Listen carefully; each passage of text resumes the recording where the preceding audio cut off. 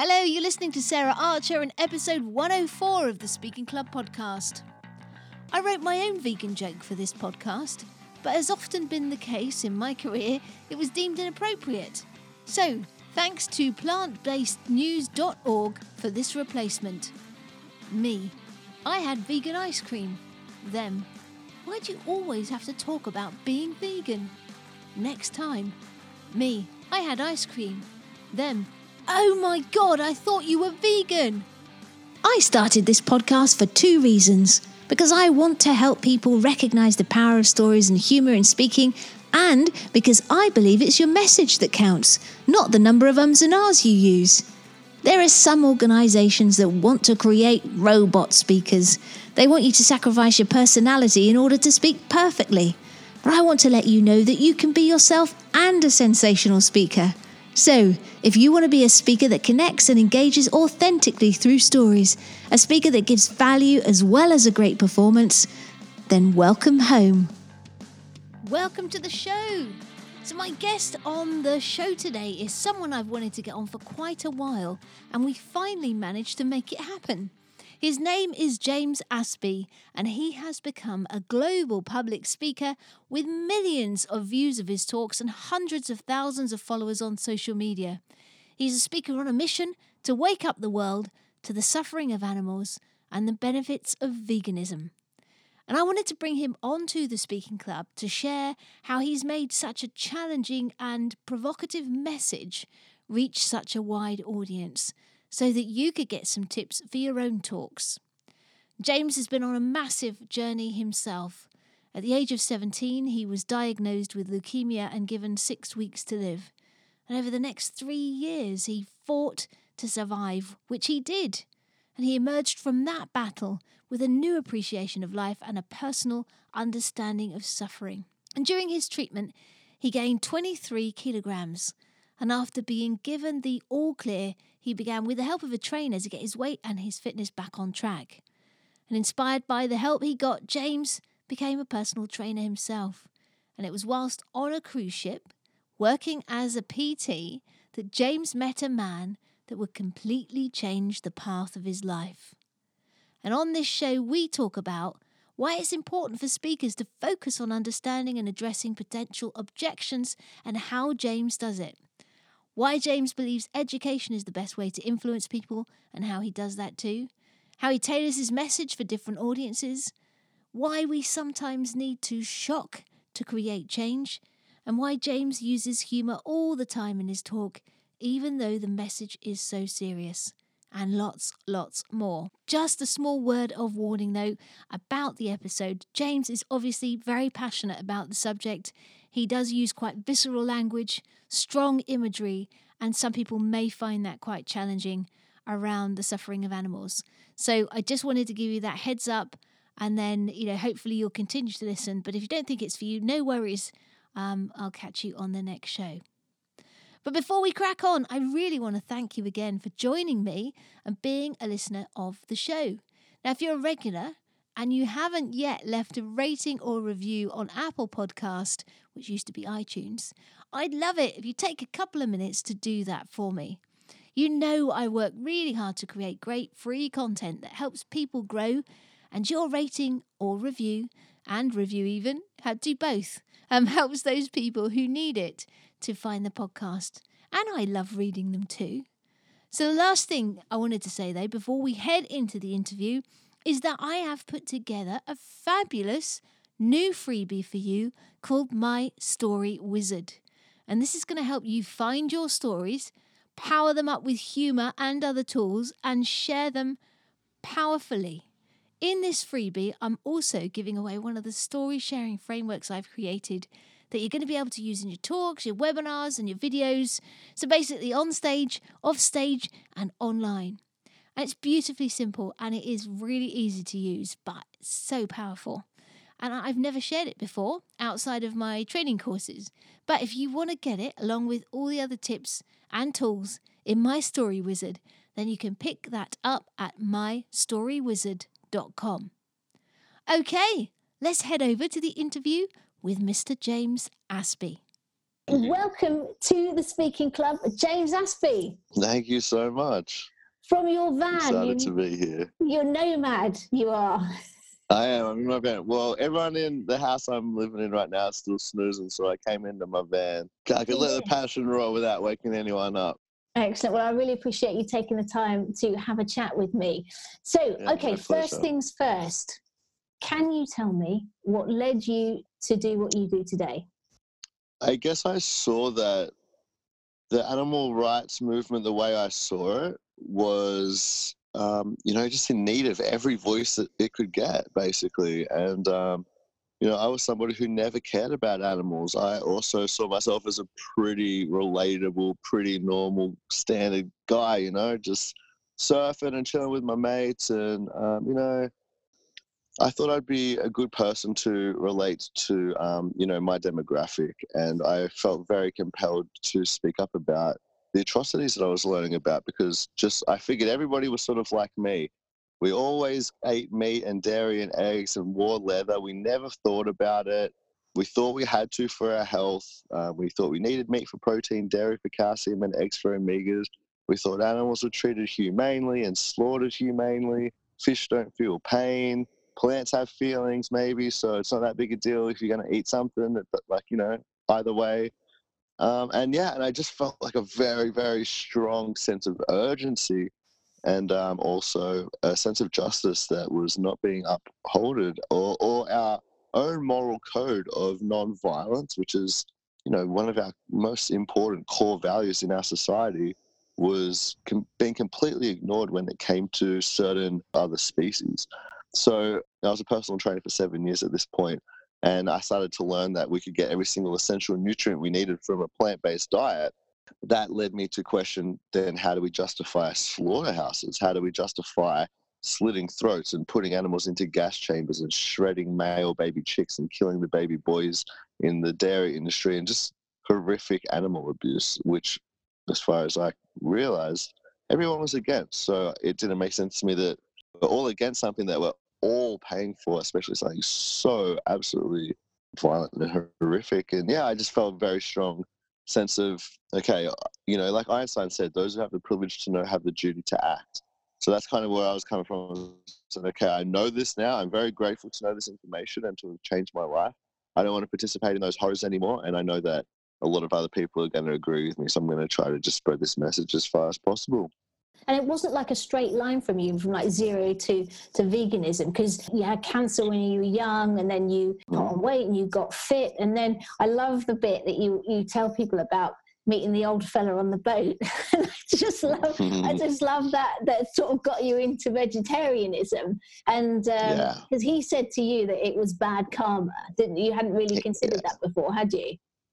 No, I hadn't considered eating animals to be bad karma, because I thought it was necessary for human survival. So although I'd seen slaughterhouse footage before, I didn't feel guilty about it. And I just felt like, that's what has to happen. So if anyone wants to feel guilty, that's their choice. But I'm not going to feel guilty for being a human who needs to consume the flesh of other beings to survive. That's what I always thought was a necessity. This guy told me that eating animals is bad karma. I said, well, there's no such thing as a healthy vegetarian, which is something I had. It was actually just it was a heading of a article that someone who I respected in the health industry had showed me once. And I didn't even read the article. I just read the heading, no such thing as a healthy vegetarian. And I said, great, I don't want to be one. I don't need to learn how to do that. Or if my clients come to me, I'll just go with that heading, and I'll just repeat that heading without having any information about it. And so this guy said eating animals is bad karma. I said there's no such thing as a healthy vegetarian. He said, I've been vegetarian for 20 years. And I was just like, wow, okay, maybe you're an anomaly. Maybe you're a freak, kind of thing. And I decided to try it for 7 days just for my own personal experiment. And what I learned was that I felt amazing. And this is what really got me started. Because like I said, I wasn't an animal lover at all. I didn't even really like dogs.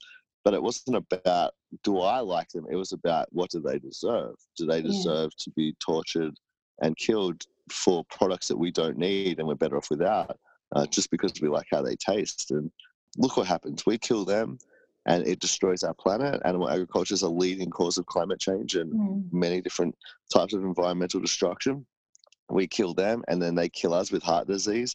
The only diet proven to reverse heart disease, which is our number one killer, is a whole food plant-based diet, a vegan diet.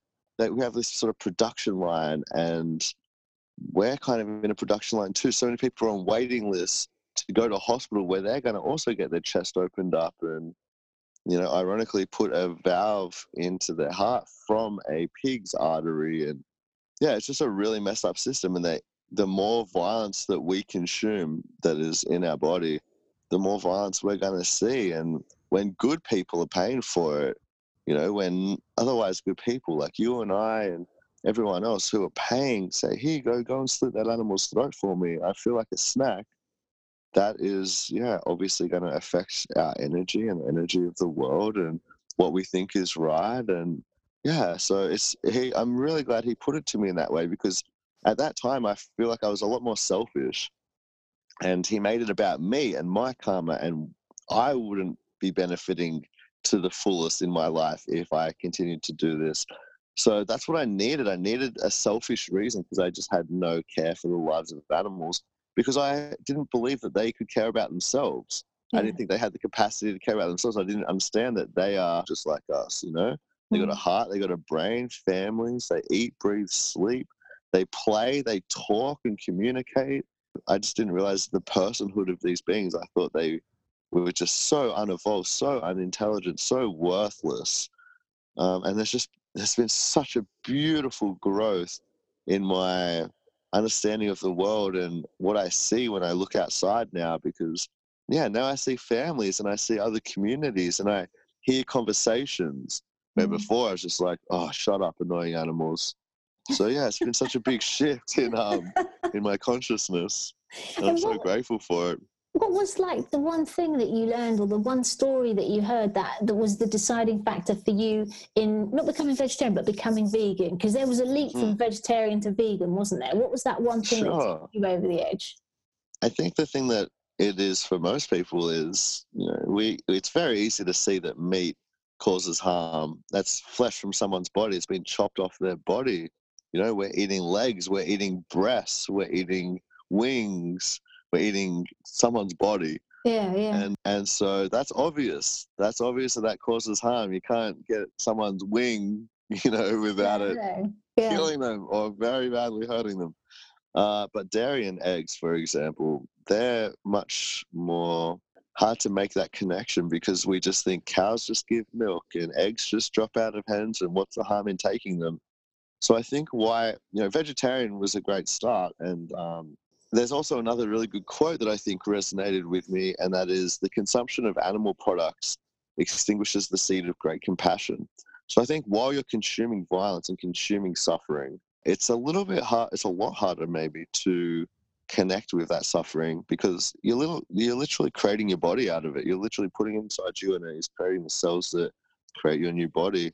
And I think once I stopped eating meat, I guess I just felt a little more able to have compassion for animals without being such a hypocrite or feeling so guilty, And so I watched a documentary called Earthlings, which shows all the ways that humans exploit animals: food, clothing, entertainment, medical testing. And when I learned that there's at least as much suffering and abuse and exploitation and slavery and violence in the egg industry and the dairy industry, because these animals, for example, cows, they're mothers. They don't just give milk, just like a human mother.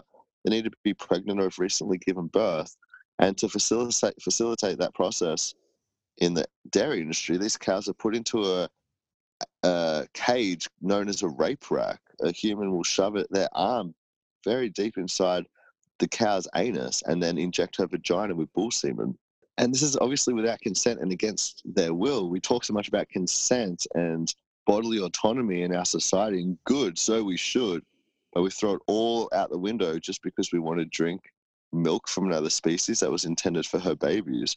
So what happens is, when she gives birth 9 months later, the babies are ripped from the mother almost immediately. The mother will run after them. I've been on farms and seen this with my own eyes. There's lots of videos of it, though. The mother runs after her baby. They're very maternal animals. Like, where are you going with my baby? I've just given birth. And the sad thing is that this happens 4 or 5 times in their life, once a year until they're eventually slaughtered. But yeah, the baby's taken. Baby boys are slaughtered as they're seen as a waste product. They'll never produce milk, so they're worthless in the dairy industry. And then the females have the same fate as their mother. They're raped in a rape rack. Their babies are taken. They're used as milk machines every single day. Process is repeated every year. And then when they start producing less milk and becoming less profitable, then they're sent to a slaughterhouse too. And at a slaughterhouse, what they call humane slaughter is they get bolt gunned in the head. So they'll be put in a cage, which is, you see, I watched a video yesterday. I've seen a million, obviously, but I just watched one yesterday of this cow inside the box where they can't move, they can't turn around, and the guy's just lining up the gun, just waiting for the right moment to put it to the cow's forehead and fire this bolt through her skull. And she's so scared, and she's just thrashing around, and her eyes are bulging wide, and she's probably been through hell already. And then, yeah, shot in the head, and that will stun her, and she'll start thrashing around and kicking her legs, and she'll be shackled upside down, and she'll be stabbed in the throat and bled out that way, and then the rest of the process happens. This is dairy. This is what happens, routine, standard, legal practice in the dairy industry. You can't have dairy without having exploitation and suffering and killing. And that's the same with eggs. The male chicks, those little baby yellow chicks, are shredded. They're a waste product too. They drop off the conveyor belt into basically a large blender called a macerator and just shredded alive. And that's the fate of these little tiny, innocent, vulnerable earthlings. And it's also that we can have an egg on our toast when we could have just had peanut butter or jam, or we could have had scrambled tofu, or we could have had avocado. Like there's so many options we don't need to eat. We don't need to eat those few foods that cause so much violence. So that's what happened. When I learned that there's as much cruelty in those industries, I kind of asked myself, okay, I'm against animal cruelty all of a sudden. I'm starting to realize this is a problem. That's why I don't eat meat. But am I against all types of animal cruelty or just some? Am I against cruelty to all animals or just some? And that's when I realized it doesn't really make sense to just have, I'm going to fight for dogs and I'm going to fight for the cows that are killed for meat. It's like, well, okay, that's good. It's a good start. But isn't it a bit hypocritical, or extremely hypocritical, to love some and eat others, to protect some and stab others? It just is so far from consistently moral. And yeah, I wanted to be consistent. I was striving to be a good person. I didn't want people to suffer because of me or animals. And I just saw this path that seems so much better in every way, and it is. It's so much better for our health and likely to make us live many more years and reduce our chance of countless diseases and have less nutrient deficiencies and still eat phenomenal, amazing, delicious food. Like, I was the biggest meat eater. I ate ribs for breakfast. I loved eating lamb. I ate meat every single meal, all day, steak for brekkie. But I don't miss it at all because just vegan food is phenomenal. There's so much good stuff. So yeah, that was it. And I just went, okay, and I need to be vegan. Vegetarian's not enough. Damn, how did me, someone who doesn't even love animals, biggest meat eater, what's going on here? How is this happening? I'm trying to retrace my steps. Like, surely I took a wrong step somewhere. It was still a bit of a challenge because I was heavily addicted to dairy. Yeah. I had an eating disorder from when I had cancer. And, I was emotional eating. I was on a huge dose of steroids for treatment. So that led to an eating disorder. So for me to give up dairy was very challenging. And then I learned that you can make ice cream out of blending a few frozen bananas with a splash of soy milk. And just the most delicious, healthy, perfectly healthy ice cream. It's like, wow, I wish I knew this when I was 4 years old. But anyway, better late than never. Exactly. And I'm so happy now. I eat it every single day. A bit of peanut butter in there, and oh my gosh, it's so delicious. But that's so good. But that's when I realized, okay, this back and forth of me going vegan for a couple of weeks and then going back again, this isn't working for me. I don't want to do this anymore. How do I stick to this? And I realized I needed to make a vow and say, from this day on, January 1st, 2014, from this day on, I vow to never knowingly consume another animal product again. And that made it a lot easier to stick to it. When you make a vow to yourself, I don't make them very often. I've only made a couple of vows to myself in my life. So every time after that, I thought, oh, what about that little bit of honey in that thing? You know, it's not a big deal. But nah, I said no, that isn't part of the vow you made, and it was fresh in my head, and yeah, it made it a lot easier to stick to. And that's a brilliant segue, because that was 2014. Now, 2014, not only did you make that vow to yourself, but you spent 365 days without uttering a word. And it's clear that you're really passionate about this thing. So that must have been a struggle. Bloody hard. I know. How hard was it? Was it like a long time? Not talking at all. Yeah, I thought that okay, so basically what happened was this. I got off my cruise ship. I had this man who had told me that eating animals is bad karma. He taught me a lot about other things. He was a fascinating guy. He was like the Buddha. And he told me that he'd learned it through meditation. This is like an old Indian man, right? So I thought, I should do some meditation. And I'd heard about this course, a 10-day silent meditation course called Vipassana, where you meditate about 11 hours a day. You don't speak for 10 days. And I did that when I got out of my cruise ship, off the cruise ship. And 5 days in, I was like, oh, imagine doing a vow of silence for you. How good would that be? And soon later, I thought, shit, that could be a good idea to raise awareness for something. And I'm all of a sudden really passionate about something. This could work, and animals are kind of voiceless. They have communication and they talk and they have a language. And pigs, for example, they say 80 different things, including using their vocalizations and their body language that we're aware of. So they're highly vocal animals saying so many things. Little chickens and hens, they sing to their babies when they're in their eggs. And yeah, like they're talking, but we don't listen. We don't listen to their screams. We don't listen to their cries. Their screams in slaughterhouses are basically falling on deaf ears. So I thought, I'll be voiceless for a year. This would be a good way to raise awareness. I've never heard of anyone doing this before. I think it might draw some attention, and I'll travel around Australia and I'll do a vow of silence, and I will write a blog and try to educate people on the things I'm learning and the experiences I'm having. And how hard was it? So hard. It was so hard. It was so long. After the first month, I was like, well, you idiot. What have you gotten yourself in for? Why didn't you just do a month-long vow of silence? I mean, yeah, it was challenging. I learned other ways to communicate. I got really good at playing charades. I'm an expert at playing charades, actually. And I wrote a lot of things down. And, yeah, it was worthwhile, because by the end of it, I had got quite a lot of attention in terms of I was starting to get a bit of a following online. And I was approached by the most popular morning TV show in Australia, and they asked me if I could break my vow of silence, finish it and say my first words on their show, which I really didn't want to do because I was so nervous about public speaking, especially on TV. Like, I was so bad at it.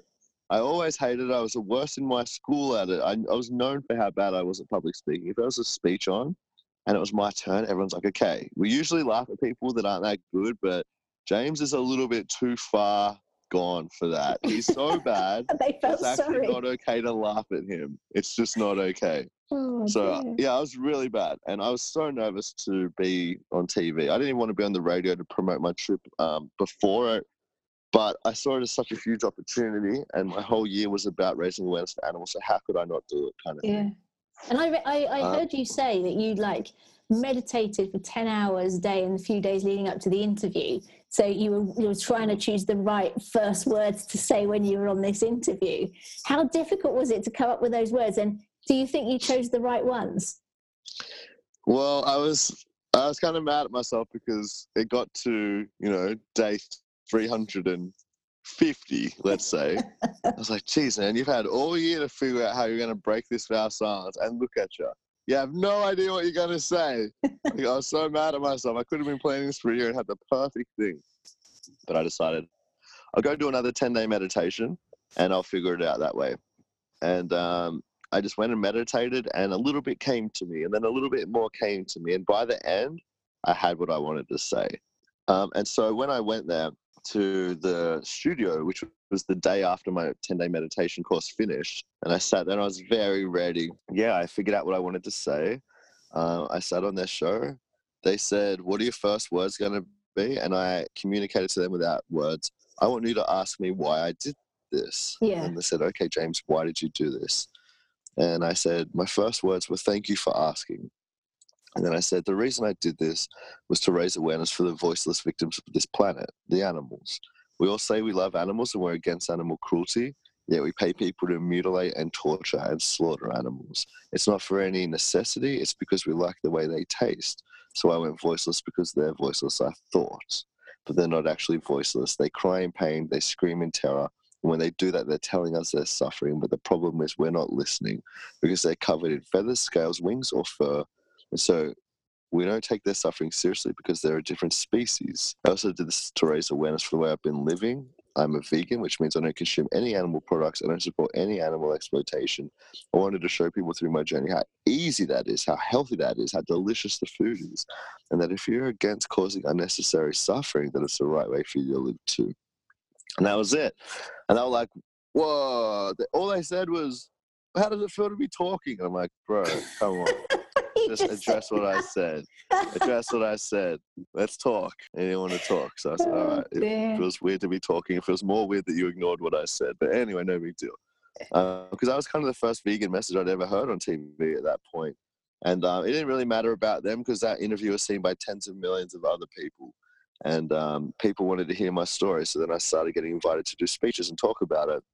And then pretty soon later, this speech got 1 million views. That speech got a couple of million views. This one got 13 million views.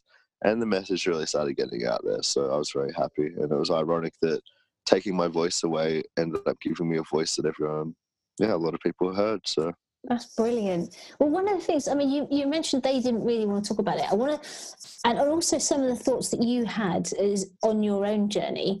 How much do the objections that you anticipate people are going to have about your message and becoming vegan influence what you speak about and the things that you choose to do?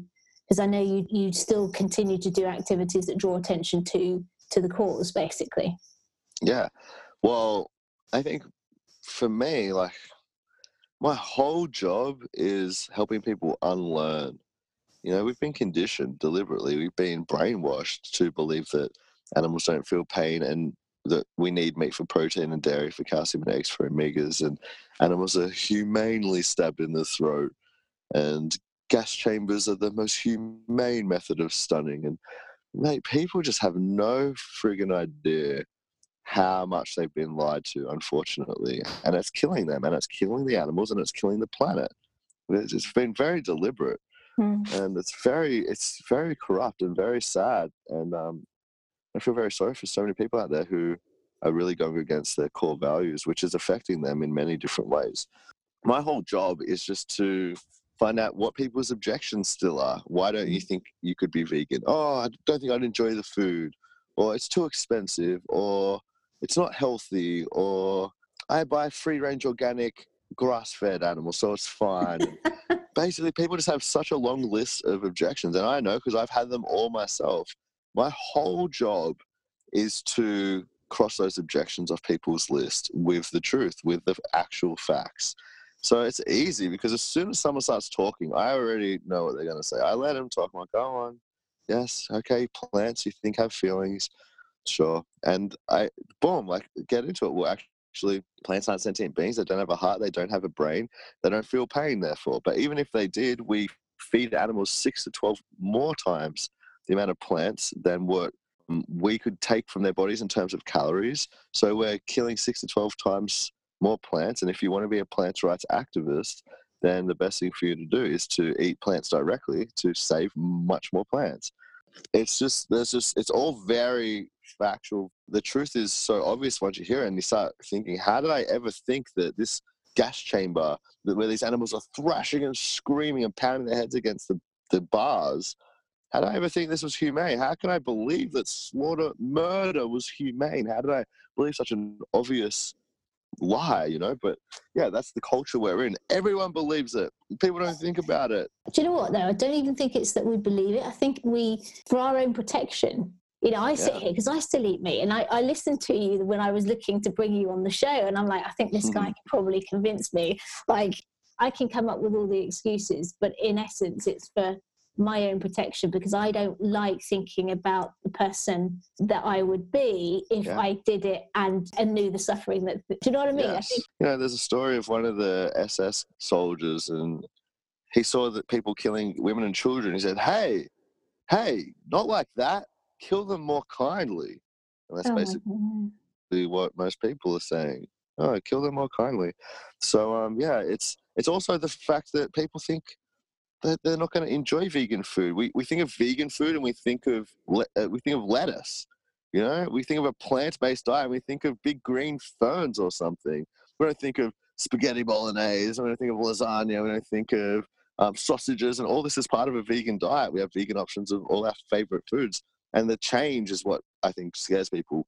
Oh, I don't think I can change. I don't think I'll enjoy it. I don't think I'll feel good. You know, we have this image as well in our head of this sick, weak vegan who can't even get out of bed in the morning. And man, some of the strongest, most elite athletes on the planet are on a plant-based diet. And yeah, this is the optimal diet for the human body. So change seems hard. How am I going to change my life? But I'm so busy and I've got all these other things to think about. I don't have time to think about this.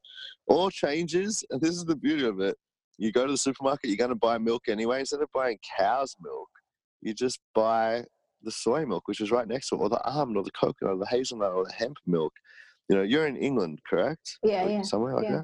that? Yeah. So, man, vegan options in England, there's no better place for it. You have so many delicious vegan chicken and vegan burgers and vegan sausages and vegan cheeses and vegan milk and vegan everything right at the supermarkets that you already shop at. So for you and for me in Australia, it's exactly the same. And in the US, it's exactly the same. The change is you don't even have to change. You just have to change aisles, basically, at your supermarket. You're buying all the same foods, just in a different aisle. And how do you find out how to do it and what to do?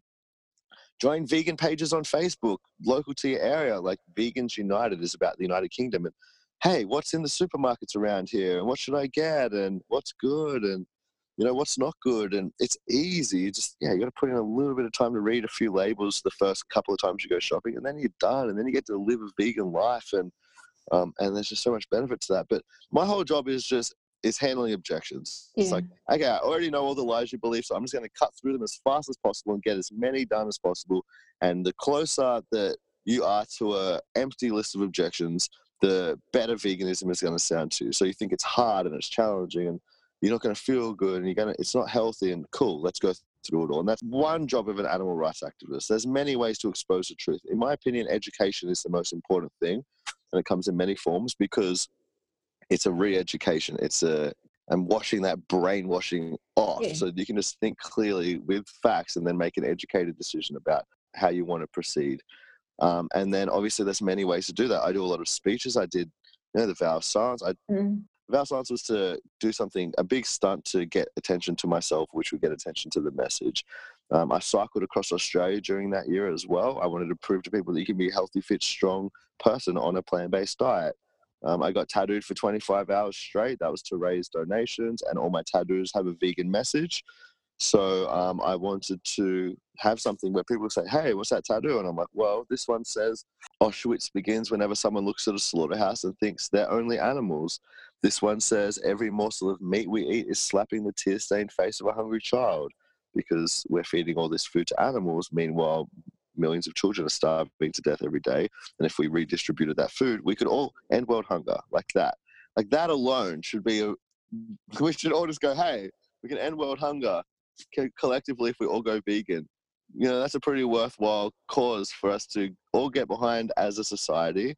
Not to mention the so many countless other benefits, but yeah, like there's so many, and I guess it's just making people aware of all these benefits to the point that it's too hard to say no to.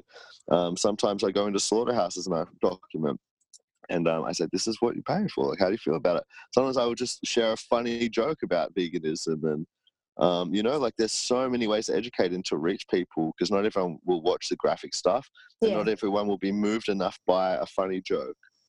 So yeah, you just got to keep going. And the beauty is now we've got social media where I can put every thought I've got, every little chunk of information every single day, plant another seed, plant another seed, plant another seed, cross off that objection, and yeah, then my inbox starts filling up with people wanting to go vegan. And now it's to the point where people are saying to me, man, I've been vegan for 5 years ever since I caught your stuff, and completely changed my life. I've never felt better. I feel so connected to the person I was always supposed to be. I feel so confident in my actions. I feel so good. I'm inspiring other people to get these unhealthy products off the menu so they're living longer. And my mom, she fixed this health problem, and I love animals. I'm so glad I'm not killing them anymore. And yeah, like, That's brilliant. it's so brilliant. It's such a evolution. It's an evolution of our food system. It's an evolution of our ethics. It's an evolution of our consciousness. We get to eat all the best foods that we always loved, but it's healthier, which is what I always dreamed of as a kid. Like, man, why can't the unhealthy foods be healthy foods? Because they're so delicious. And now it's like, yeah, you can still have sausages, but they've got no cholesterol, which is a leading cause of disease, including heart disease, which is the #1 killer. They've got no animal protein, which is linked to numerous cancers. Animal products, they get concentrated doses of pesticides in the fat. We don't have those concentrated doses of pesticides in plant-based foods. And there's just so many other benefits that it's like, cool, we get to eat the same flavors, the same textures, but they're healthier now. So yeah, like it's just such a great time to be alive, and such a great time for the animal rights movement and for people going vegan with all the options out there. It's just never been easier, never been more enjoyable. And yeah, it's just a really good movement to be a part of. Everybody should be vegan. There's nobody out there who shouldn't be vegan. I think they're getting the message. They bloody better be. It's healthy for every single person. The largest nutrition and dietetics association in the world, and this goes for all of them around the world. They all agree. But I'll just tell you about the largest one, which is over 100,000 accredited scientists and other nutrition and dietetics professionals. Released a statement based on peer-reviewed study that a vegan diet is healthy for all walks of life, everyone, old, young, children, breastfeeding mothers, athletes, every single person. It brings huge health benefits, likely to live longer. And yeah, everybody can do this. So every human, the physiology of a human is the same. We're meant to eat plants. That's the optimal diet for the human body. The optimal amount of animal products in the human diet is precisely 0. Every nutrient we need is found in plants. So to have like the backing of the largest organizations in the world and the biggest studies in the world pointing to a vegan diet as well, yeah, we're going to see really amazing benefits for our friends and family and people that suffer due to not knowing any better in that way too, and they can still eat their sausages. So it's just so exciting. I know, like your message is, I can tell the language is quite visceral, it's quite graphic. A lot of the time it can be, probably to some people it would be quite unpalatable. But do you tailor your message to speak to different audiences, or are you like, this has got to get out there and I don't really care if it offends anyone? How do you manage that? Both. So, I try to do it from every angle because I'm aware that different people will be receiving the message in different ways. For example, yesterday, I put up a photo that was a photo of a cow being killed. And I don't do this very often because there's so many ways to spread the message. And this is one that really gets people's defenses up. And I lose followers when I do this. Like I lost 500 followers since that photo yesterday. And that's very common. So I always know that's going to happen. But it's the most powerful way to create change in people usually. Out of everything, in the comment section of a graphic video or photo is where I see people going, okay, that's it. Now I've changed. I'm changing because of this. Whereas everything else is like another drop in the bucket, another drop in the bucket. But this is often the thing that people are like, whoa, I must change now. This is not okay. I'm not okay with this. I definitely tailor my message differently. Obviously, when I'm speaking to children, so you guys love animals, don't you? What's your favorite animal, And what do you think if someone would kick a dog? And do you think it's different if we would kick a pig? Why not? That kind of thing. So why do we love dogs and eat pigs and wear cows? Why do you think we do this? And, I try to just soften it a little bit. But, and, I don't always use the word that animals are raped. I don't always say that this is a Holocaust happening, but it is. And I say that as well. But I don't say that every time because I'm aware that people don't want to hear those words all the time. Sometimes I'll just put a beautiful photo of my meal and I'll say, eat plants, not animals, just super chill. Or eat fruit, not friends.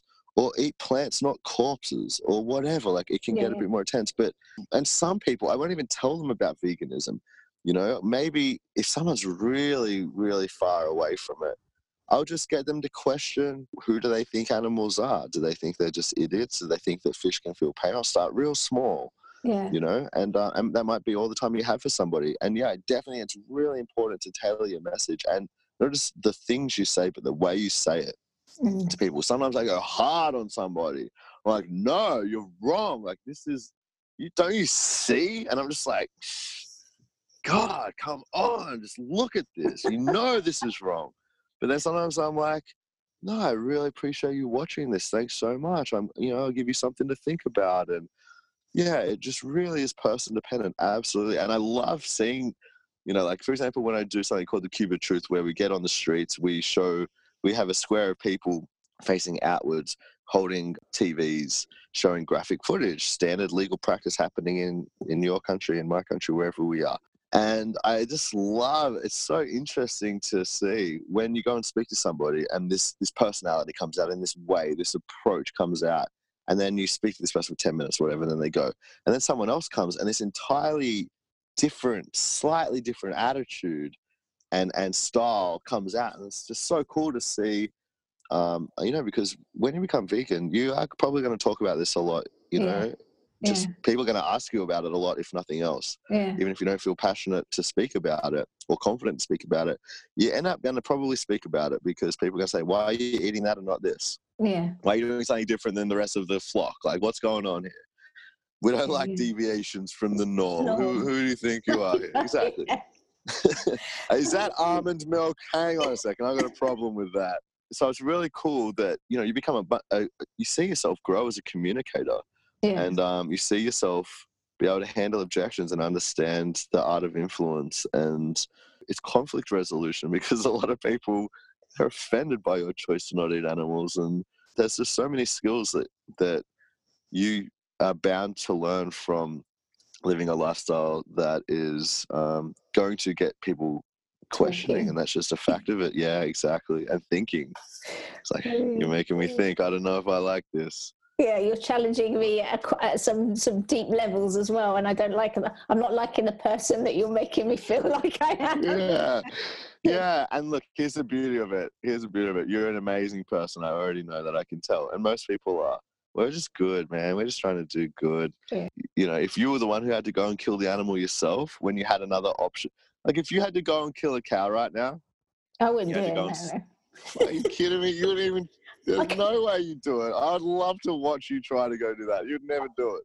But especially because you have other options to eat. So, like, fair enough, if you had to kill a cow, okay, you'd probably do it then. You do what you got to do for survival. You might kill a human to survive. That's a different situation. The situation you're in now is your daughter's vegan. So, obviously, you know that vegans have food to eat right now. Yeah. And for you to go and kill a cow now, knowing that you could just go and eat the damn vegan food, well, it's just not going to happen.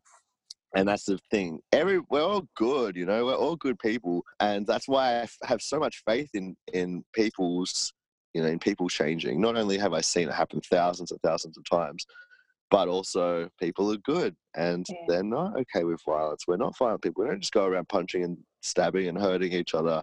So I know that the more people think about this and the more excuses cross off their list, they're just going to do it, because they're not going to get to a point where they'll be like, you know what, I'm okay with this now.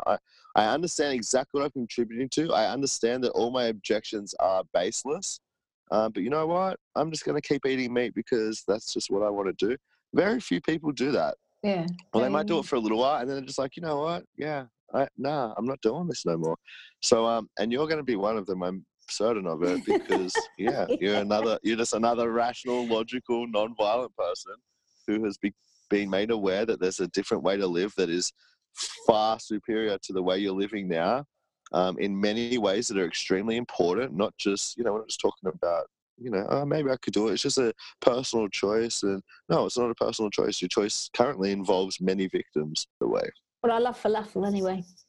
Oh, me too. Falafel's delicious. So I always pick falafels on a menu, so there you go. What about tofu? Because a lot of people have bad vibes about tofu, but tofu is one of the most underrated foods of all time. It can take the flavor of any curry or whatever you put on it, You know, like people get salt and pepper calamari or salt and pepper squid. You get salt and pepper tofu. It's meaty, as in it's chewy and firm and delicious. It's super cheap and very healthy, despite what the propaganda out there from, you know, of course they're not going to want people to think soy is healthy. Soy makes ice cream, soy makes meat, soy makes tofu, soy makes chocolate, soy makes so many things. Cool, I'll give it a go. Well, often like people's first only experience with tofu is having a miso soup when they get sushi, and so it's a couple of little squishy cubes that are disgusting. Yeah. But if you go to a restaurant that, you know, knows how to make tofu good, like, or if you even go to a Thai restaurant, for example, and instead of getting chicken on your stir fry, you get tofu, that'll probably be pretty good. But I'd even go a step further up, and if you can, you know, you can look up, there's so many recipes. I actually posted one on my Instagram story just last night, and it's just like this crispy, just like saucy, I don't know what it was. It looked goddamn delicious. And you can easily make it. And the way you're talking about it. Like, oh my God, this is tofu? What have I been missing out on all this I'm going to go to your Instagram and have a go at the recipe. All right, I'm going to do that. Yeah, go make it and send me a pic. I will do. Cool, right. I've got a couple more questions. So you have got a serious message, and you mentioned that you use jokes. Do you use humour in your talks? Absolutely. Do you find it helps? Oh yeah, look, it's a really heavy topic, you know, I go through all of it. I show videos, I talk about what I've seen in my own eyes, I talk about the routine standard legal practice that happens in factory farms, which is where 95% of animal products come from, or probably close to the 99% actually. But humor it keeps people engaged. It keeps people watching, because even if they're not that interested, they got dragged there by their girlfriend to my speech. Like, fuck, I still don't want to be here, but whatever. And I'm telling a few jokes. They're like, oh, this is going to be a bit funny. Okay, now I'm in. And they pay attention. And because they're paying attention, engaged, they're getting the message while waiting for the next joke. Now, there was a time where, because I did so many speeches back to back, hundreds, and I started practicing, trying, what about this joke? What about that joke? And some would be awesome and everyone would laugh, and some would just be crickets. I'm like, okay, I won't be saying that one again. And my speech evolved into, honestly, a comedy skit. It was always, the whole thing was funny almost. And that's when I actually realized, okay, I think I've gone a bit too far now. I don't want this to be a comedy. Yeah. I think I'm going to take some of these jokes back out, because I want there to be humor, but I don't want this to be a comedy. And that's also fine. There's comedians who could do a whole skit for an hour on animal agriculture and it'd be hilarious, and it would plant a lot of seeds, and it would be a really great approach. But I just decided it wasn't really what I wanted to do. I didn't want to be a comedian. I wanted to be an animal rights activist who also had a speech that people could find a few points of it funny. But I think it's an excellent tool to keep people engaged. I think it can bring lightness to heaviness. And yeah, it's an easy way for you to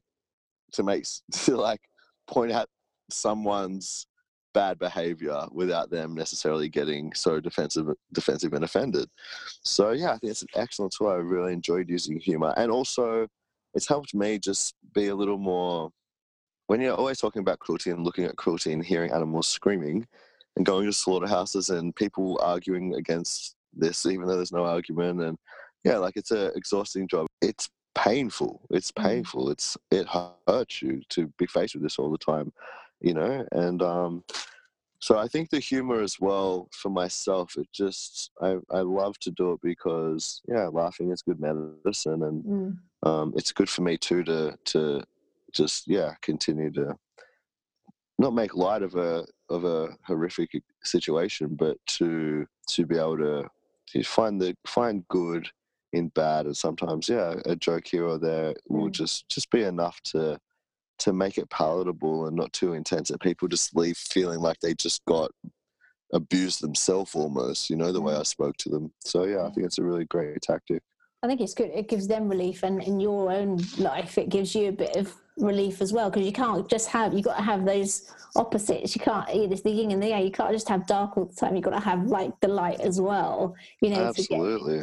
Cool. If you can really, really briefly take me through, how do you put your talk together? Like, do you use stories? Do you have a lot of points that you want to get, a few key points? How does it work?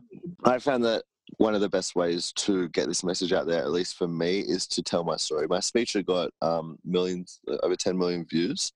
That was just my story. It was, how did this man go from having cancer to being a passionate vegan, basically? And one of my speeches, the speech I give when I'm speaking to people who aren't vegan, is my entire story, going from not caring about animals, just eating meat constantly every single meal, to taking a vow of silence and to becoming an animal rights activist. And I think that really keeps people engaged. It keeps them interested. Oh, this is an interesting story. This guy took a vow of silence. So I start my story by just sort of saying, you know what I'm going to tell you right now, if you pay attention, this could be a pivotal moment in your life that if you pay attention to what I'm saying and you apply some of this, I try to open it with like, I want them to feel interested and, okay, I really should listen to this. If you listen to this, this could lead to one of the greatest shifts that ever comes into your consciousness, that ever appears in your life. And I'm speaking from experience, my own experience of how this shift has affected me and how it's affected millions of other people around the world. So I try to get them engaged like that, and then I'll ask questions. Maybe I'll say like, what would you say if I told you that I was about to stab a dog right here? How would you feel about that? Would that cause you to, would you get up and try to stop me? Okay. What if it was a pig? Would things change? Would you feel the same? Or would you feel differently because you eat pigs and you feel like a hypocrite? So whatever. And I just put a few thought-provoking questions out there, and I say I'm gonna try to rectify this double standard we have. And so basically, and here we go. This is my story. This is how I went from being this person to this person. Boom. I'll tell my whole story. I'll add in jokes. I'll add in a lot of humor. I'll add in stories of, instead of just talking about the dairy industry, I'll talk about an experience I had where we rescued a baby cow who was about to be slaughtered, and then me taking care of this cow and learning about the dairy industry through this experience. I just found that's a better way. Yeah. I talk about factory farms through my own experience of being on factory farms and what I've seen and what happens, and et cetera, et cetera. But what I've learned, and this took me a while to learn, is that the most important part is how you finish your speech, how you close your speech. Yeah. You have to close strong. If you do a great speech and you close it weak, people leave feeling a little deflated. If you do a weak speech but you close strong, people leave with that energy. So the close is just so important. And you asked me, would I change anything in the speech I gave when I spoke for the first time? I would have changed my close. Yeah. Just a little bit. It was almost perfect, but I could have made my close a little stronger. And so when I close now, I'll ask questions like, okay, so now you know. Before you knew, before this, you had excuses, you had objections, you had a long list of them, I'm sure. We've spent the last hour going through them. Okay, so what objections do you have left? Do you have some? If you do, let me know in the questions we're about to have. Or if you don't feel comfortable asking, go do your own research. But you can never now say that you didn't know. You can never again use ignorance as your excuse. You know now. So what are you going to do with that information? Are you going to change, or are you going to continue doing what is, as I've explained, what is so wrong and this and that? And I try to generally finish with like, inspiring, uplifting. You can do this. We've done this. This is one of the best things you're ever going to do. As as Einstein said, those who have the privilege to know have the duty to act. You can act, and when you do, your entire life is going to change. Something like that. Just like, whoa, I really want to do this. That made so much sense. It clicked. Thank you, and then just boom. And I just try to finish it like that, and that's wicked. that seems. Yeah, it seems to work, It gives people like a call to action. I'm not just like, okay, so you've had my speech, see you later. I'm like, okay, so what are you going to do now that you know? Brilliant. It's great. That's cool. And do you have any idea how many people you've converted, James? I have heard directly. I have screenshots because I try to screenshot a lot of them now, just because there's a lot of, I posted a thing on my story yesterday. It was 2 jars. One was criticism and one was praise. And the praise jar was overflowing. Yeah. And the criticism jar had 1 or 2, but it's like, why do we focus on this little jar here? It's true. And that's what I do. I'll be like, James, I went vegan because of you. Thank you for your animal rights activism. Thank you for waking me up to this atrocity. And I'm like, oh, yeah, no worries. Good work. Stoked that you're changing. Happy you're vegan now. And then someone will say, oh, James, I don't like the way you did this or that. And I'm like, oh, someone doesn't like what I did. You know, and then I just think, I shouldn't do this anymore. I'm not a good activist. And it's so funny. So anyway, I screenshot them now. And yeah, there's thousands of screenshots, and that's just from people I've heard from.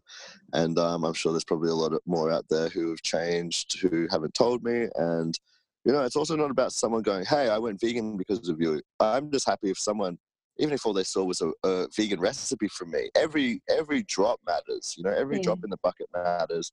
And I guess, you know, I've reached, tens of millions of people. Each person, the average person eats around, it can vary, but it's about 100 to 300 animals a year. Really? So oh my God. Yeah, it's generally more on average somewhere in the middle. You think about a chicken or a fish, like you can eat a fish in a meal. You can eat a chicken in a couple of meals, basically, you know, and they're the main foods that people eat. And then when it comes to cow, obviously that's, you know, a much bigger animal. But people eat a lot of animals each year. And that's just directly. We're not even talking about the amount of extra animals, 6 to 12 times more animals accidentally killed in the crop deaths because of the large amount of food these animals eat. You know, we're not talking about all of the, you know, for example, if someone wants to eat a prawn or a shrimp, about 13 other animals die to get just that one animal that aren't used. They're just bycatch, just, you know, so we're not even talking about that. We're talking about directly the animals that people eat. And if you lined up 100 dogs, you know, and you're like, okay, these are the dogs you're going to eat this year, and you had to slit all those throats in a year, like, no chance. Not a chance. But not even one a year. Of course. Well, think about it. Another chicken breast, another chicken breast, another chicken breast. Yeah, like that's a lot of beans. You know, some of them are 6 weeks old. Some of the pigs you eat are 6 months old. They're little babies. It's really sad. It's happening to children. These animals are very childlike, so innocent, so vulnerable, so trusting of us. And we betray them in the worst way. What the are we doing in 2020 when we can have vegan sausages? You know, I'm sure that you're going to convert quite a few people from what you said today, and I really appreciate you sharing your thoughts on your talks as well. Now, I've just got a couple of standard questions. First one is, what's the best thing that speaking has done for you? Communication is such a powerful way to educate and to create connections and to express ideas. And so for me, being able to speak clearly and calmly and rationally has given me the opportunity to bring more peace to the world, less violence and more peace. You know, you can do that without a voice as well, but it's much easier to do it with your voice. So I'm extremely grateful to have been able to use my voice to have that impact. I can't think of any benefit that could possibly be higher than that. Brilliant. Okay, cool. Now, I always ask this because, especially for people that are just beginning speaking, it's important for them to know that everything doesn't go perfectly all the time. So I always ask, have you had a worst gig, and would you share about it if you have? Well, I completely agree with what you just said. Like, it's definitely not always good. But practice. I was so bad at public speaking when I first started. And now people come up to me and they're like, oh my God, you're like the best public speaker I've ever seen. And I just laugh. I'm like, oh my God, that almost is sad because, wow, I started so bad. But yeah, you really don't have to be a natural. You really don't have to be an expert. Just get out there and be confident and know your stuff and let it flow. And yeah, I definitely have had some bad talks over the years. I mean, I remember one talk I gave, I just come straight from a slaughterhouse. And I was just so ruthless. And it just bombed. I didn't throw in any of the jokes. People just looked like not moved and just kind of angry. I was just attacking them, basically. I was just like, this is your fault. It was that kind of vibe. Totally the wrong approach. But here's the beauty of it. Cool. Next speech, I learned from that and I can do differently, and it's okay to make mistakes. It's great to make mistakes. I'm so glad at all the mistakes I've made because I've learned so much from them, and it just adds to you doing better next time. Sometimes I watch myself on TV and I'm like, that was not firm enough, And so I'm like, cool. Okay, so next time I'll be a bit more firm. Or they ask me a question, I'm like, I should have answered that differently. Next time I'll answer it differently. And public speaking, that is a sought after skill that most people, it's their biggest fear, more than death. And if you can conquer that, so many opportunities will come up for you. Opportunities to travel, opportunities to speak about what you're passionate about, opportunities to influence, opportunities to create income or some sort of business. Like, there's so many opportunities come from public speaking, because most people hate it, most people aren't good at it, and most people don't even want to try. So if you have your foot in the door with public speaking, well, that is going to open many, many doors for you, and it's a massively worthwhile path to pursue. Smashing. That's brilliant. Thanks for sharing that. Now, what's the book that's had most impact on your life, and why? I think probably, there's so many books I'd love to tell you about. I think I would have to say that the book The Power by Rhonda Byrne, which taught me how to be positive and grateful. I think it's such an easy read. It's light, it's beautiful, it's short, but that taught me how to be positive and grateful. And I think they are the two most powerful frequencies that we can run on.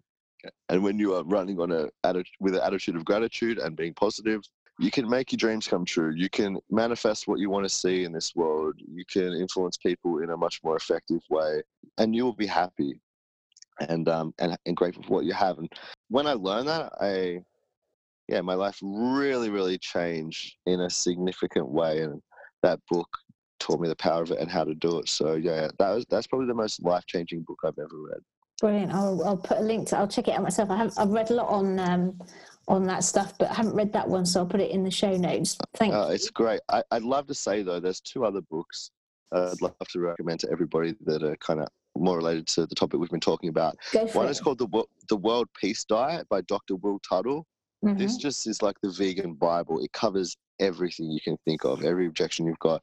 And it's written by one of the most intelligent men on the planet. He's a genius. And that's not that doesn't mean that it's written in this complicated way. It's quite the opposite. It's written in such an easy to follow, logical, intelligent way. It's just an absolutely incredible read. You can also download the audiobook for free from his website. And another book is called, this is a heavy read, but it's a powerful read. It's called Eternal Treblinka.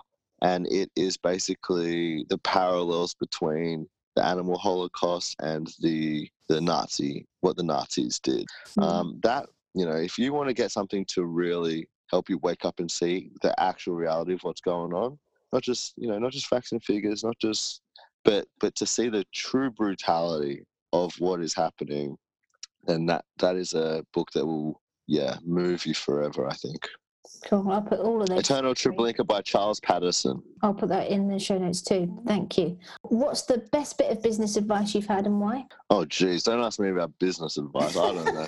I don't have business advice. You're selling something, whether you like it or not, aren't you? Sure. Okay, I have some business advice, actually. The best thing you can do is stay true to your purpose. Don't try to sell something to somebody. Okay, I use a direct example, actually. When I was a personal trainer, I was working on a cruise ship in my last year. Before that, I was always working for myself, and my passion was to help people heal, basically, to help people with their fitness goals, to help people, the money came. I didn't really have to care about the money. When I was working on the cruise ship, I had a quota. I was working for someone else. You have to make this money this week. You have to make this much money. And so my priority changed, and I started making less and less and less money.